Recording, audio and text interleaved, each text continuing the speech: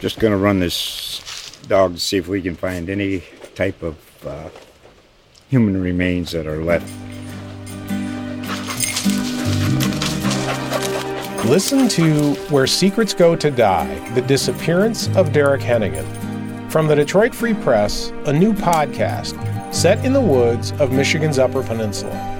Available on Apple, Spotify, Freep.com, or wherever you get your podcasts.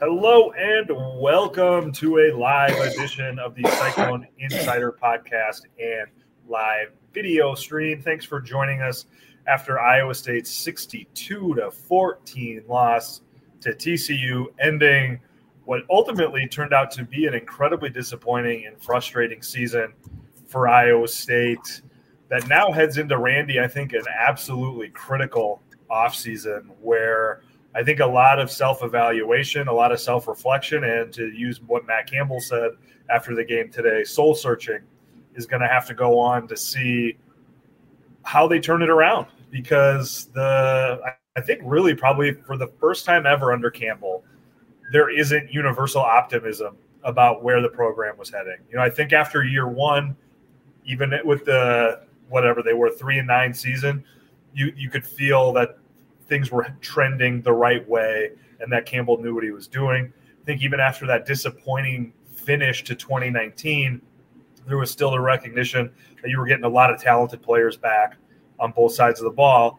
And then after last season, sure, everybody knew you were losing some of the best players in program history, but everybody felt like Campbell had proved himself time and time again that if this team probably wasn't going to compete for a Big 12 championship this year, but it was at least going to continue to move the ball forward.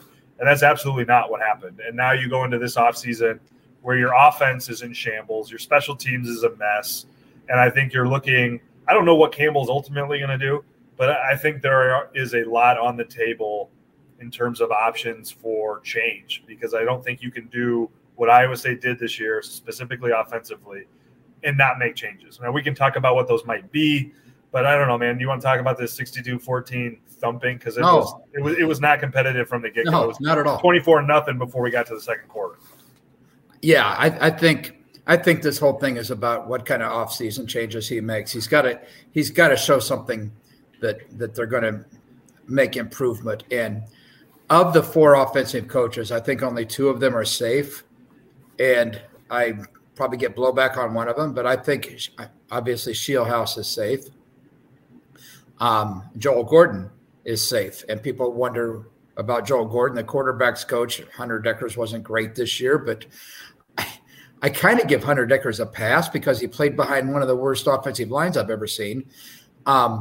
Plus, I kind of give Gordon a pass because he coached statistically the best quarterback in Iowa State history. He didn't all of a sudden get bad. So I think those 2 guys are safe. Now, Jeff Myers, the offensive line coach, I really think his rump's warm. And Tom Manning, I don't know. Everybody knows him and Campbell's relationship. And like you pointed out a few times, when Manning went to where did he go? To Indianapolis for a year, Campbell did not hire behind him. He kept that position open. So that showed me a lot. And in reality, yeah, okay, there were some questionable play calls. Give him – I'd like to see those calls with a healthy running backs and with an offensive line that was not substandard, and see what happens. But and why did I mention Shieldhouse? Maybe he'll have some of he's coaching the receivers and he's coaching the running backs. Maybe those are 2 key positions. Maybe he'll have some of that load lightened. And I forgot to mention another coach I know is safe is the tight ends coach, Taylor Mauser. Mouse is safe, but yeah, it's going to be really interesting to keep an eye on what's going on with Iowa State in the offseason. And that's just the coaches. My gosh, what's going to happen with the portal? Well, Randy, let me stop you there. Let's talk about the coaching staff a little bit more, because I think people are going to want to hear about that. And I guess the one thing that I would give pushback to you about, which is not saying that you're wrong, but to play devil's advocate, I think you're right about Shieldhouse. I think Campbell sees him as a budding star in the coaching profession. I think you saw what the wide receivers have done under his tutelage. I think you've seen, despite the running game struggles this year, both Jirel Brock and Cartavius Norton had big moments. And had they stayed healthy, maybe we're talking about a different Iowa State offense and certainly Iowa State running game. But I think the devil's advocate argument against Gordon being completely safe is, yes, he coached statistically the best quarterback in Iowa State history, the most winning quarterback in Iowa State history in Brock Purdy. But this is also year 3 that he's had Hunter Dekkers. And Dekkers did not look ready to compete at the Big 12 level day in and day out. Now, you can say that was because of the offensive line. You can say that it was because of the running game. And I'm not even saying you're wrong about those things. But I think in terms of if you're Matt Campbell and you're looking at why things went the way they did this year, I don't think you can look at the quarterback position and feel like that went swimmingly well. Like Dekkers finishes the year with 14 interceptions. That might end up being the most in the country. And again, like first-year starter, but third year in the program, third year under Gordon and under Tom Manning. So again, I think that everybody's got to be under evaluation here. And I don't think the quarterback position is any different, both for the coach and for the player. Dekkers, is in a sling today during the game with his right shoulder. Campbell said he thought he'd be fine, but they had to get some more tests done. But, I don't know that you can go into spring where it's Dekkers' job, no questions asked. No way. I think you got to have some competition there, whether it's from Rocco Becht.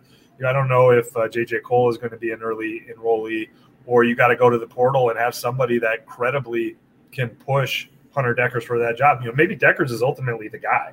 Maybe he wins the job, but I do think he's got to compete for it, or Iowa State's going to be putting itself in not the best position it can be. And I wonder how healthy Dekkers was towards the end of the season. There were times today where I'm thinking that midway through the season, when he took off on some of those runs, that he just didn't look himself today when he was running like he did during the mid season. He looked a lot stronger then than he does now. And granted, that happens when the season's been wearing on.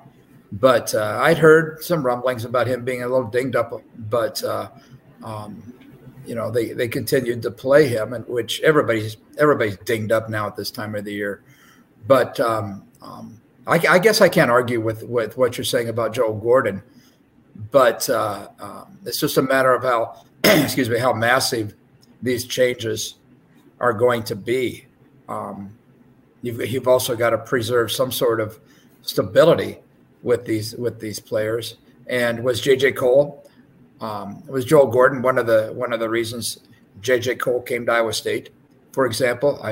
I know his dad, Jamie, there's a legacy thing there. I get that. I don't know. I guess we'll have to wait and see.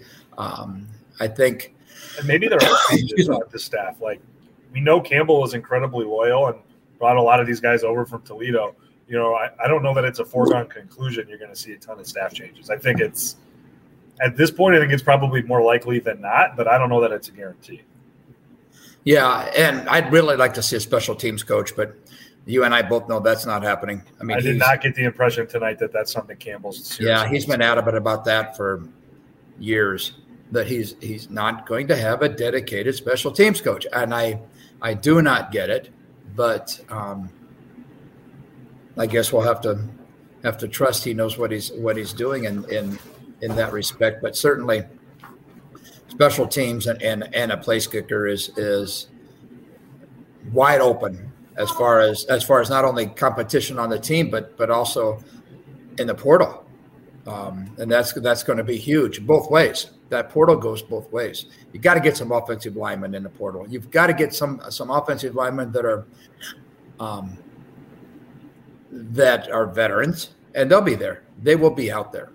And like you said, I think you need a quarterback that at least provides some sort of competition, and you can just revamp the whole special teams for for what I think, for my worth, because my gosh, I mean, you had 2 missed field goals today. You had a snap go over the punter's head and hit the ref in the stomach or wherever it hit him. That's horrible, and it's embarrassing. I read some of your quotes from Deshaun Hanukkah, and they were right on. He's later down the line, and he sounds like he's looking forward to next year, but he's also wants to play on a better Iowa State football team. So we'll see what happens there. And I mentioned that's the difficulty with the transfer portal too, Randy, because it's going to be hard to attract high-level players to a team that just went 1-8. And not only that, but on the offensive side of the ball where you need the most help, if there's not major changes either in coaching or philosophy, it's going to be hard to attract high-level players. And then don't think for a second that there aren't coaches all across the country calling up some of the better Iowa State players, high school coaches or their brothers or their cousins, and being like, hey, man, you guys just went 1-8. Why don't you take a peek over here and see what we're doing? I mean, and you know who the follow-up call will be from that coach. That will be that coach's bagman. It 100% will be that coach's bagman. Exactly, no question. I hear you just talked to Coach so and so. Hey, dude, I've got $1.3 million, $1.2 million over 3 years I can offer you. It's going to happen. Maybe not that much. Although I've heard that price tag out there for a player, not an Iowa State player, but it's going to happen. And I don't know whether Iowa State can play that kind of hardball, and maybe they don't want to. I don't know. Maybe they don't want to. But Matt Campbell's talked about this program being developmental. Okay, I'll give you that. It's developmental in most positions. But when's the last time Iowa State had an offensive lineman developed so well that he went to the NFL? Let's see, 2013, Carter Bykowski. That's a long, long time. There's been a lack of development in the offensive line. Yeah, again, I think the bottom line that just got underscored today is that this is a huge offseason for Iowa State. Certainly not. I don't want to paint too dire of a position here because the defense was still fantastic all year long. The recruiting has been at an incredibly high level for the last few seasons and seems to be going apace. And, it was just 2 years ago that Iowa State was getting ready to play in the Big 12 title game this time of year and going on to win the Fiesta Bowl. But I think the larger point here is that once you reach those highs, it's really hard to stay there. And the fight against backsliding and erosion is incredibly difficult. And if you don't stem the tide or stop the bleeding before it becomes irreversible, you get into big trouble. Things can get away from you quickly at the highest level of college football. And I think that's where Iowa State finds itself, is if you're able to turn the tide and get things back pointed in a different direction. Right now, with this offseason, you're digging out of a much, much, much, much, much shallower hole than potentially you will be if this thing continues to go offensively the way it has been going, to where, maybe it gets away from you and you're looking back at 2020 and being like, damn, that was a long time ago and a very different program ago. Let's throw in the factor also that you're recruiting and you'll be coaching in a new conference essentially. Because BYU, Cincinnati, Houston, and Central Florida, they're coming in next year. It's going to be 14 teams. They're coming in. You're coaching against you'll be coaching against different opponents. So yeah, you've got to step up your game a little bit. I think Iowa State can hold its own with everybody except Cincinnati, and I don't know, maybe Cincinnati, depending on what Pickle does. But Ryan Day's all of a sudden on the hot seat. I know, exactly. Oh my gosh, how about that stupidity? But did you notice Gene Smith? Did you see any of that game? Gene Smith was on the sidelines at the end of the game, and he did not look happy. But be that as it may, I think this is a very big offseason. I mean, just for the factors that we mentioned, plus the newness of the Big 12 next year. And are we ever going to get a schedule, by the way? Number 4, TCU beats Iowa State 62-14. May have punched its ticket to the college football playoff, regardless of what it does next weekend at AT&T Stadium in the Big 12 championship game. Meanwhile, Iowa State finishes a disappointing season with easily its worst game of the year, finishing 4-8 overall, 1-8 in the Big 12, and now kind of stares into the abyss here a little bit into an offseason that is, I think, begging for change, or at least begging for self-evaluation after what can really only be termed a horrendous offensive performance over the last 9 games. We'll see what happens. Be sure to be locked into DesMoinesRegister.com, the Cyclone Insider podcast feeds, as Randy and I bring you all the offseason coverage you can handle. And, oh, by the way, the Iowa State men's basketball team just knocked off the number 1 team in the country, and the women's program is one of the best in the country and is also playing for a Phil Knight Invitational Championship on Sunday. So lots to be paying attention to over the next month for Iowa State athletics. He's Randy Peterson. I'm Travis Hines. This has been the Cyclone Insider podcast and live stream. Thanks for listening. We'll catch you next time. Just going to run this dog to see if we can find any type of human remains that are left. Listen to Where Secrets Go to Die, The Disappearance of Derek Hennigan. From the Detroit Free Press, a new podcast set in the woods of Michigan's Upper Peninsula. Available on Apple, Spotify, Freep.com, or wherever you get your podcasts.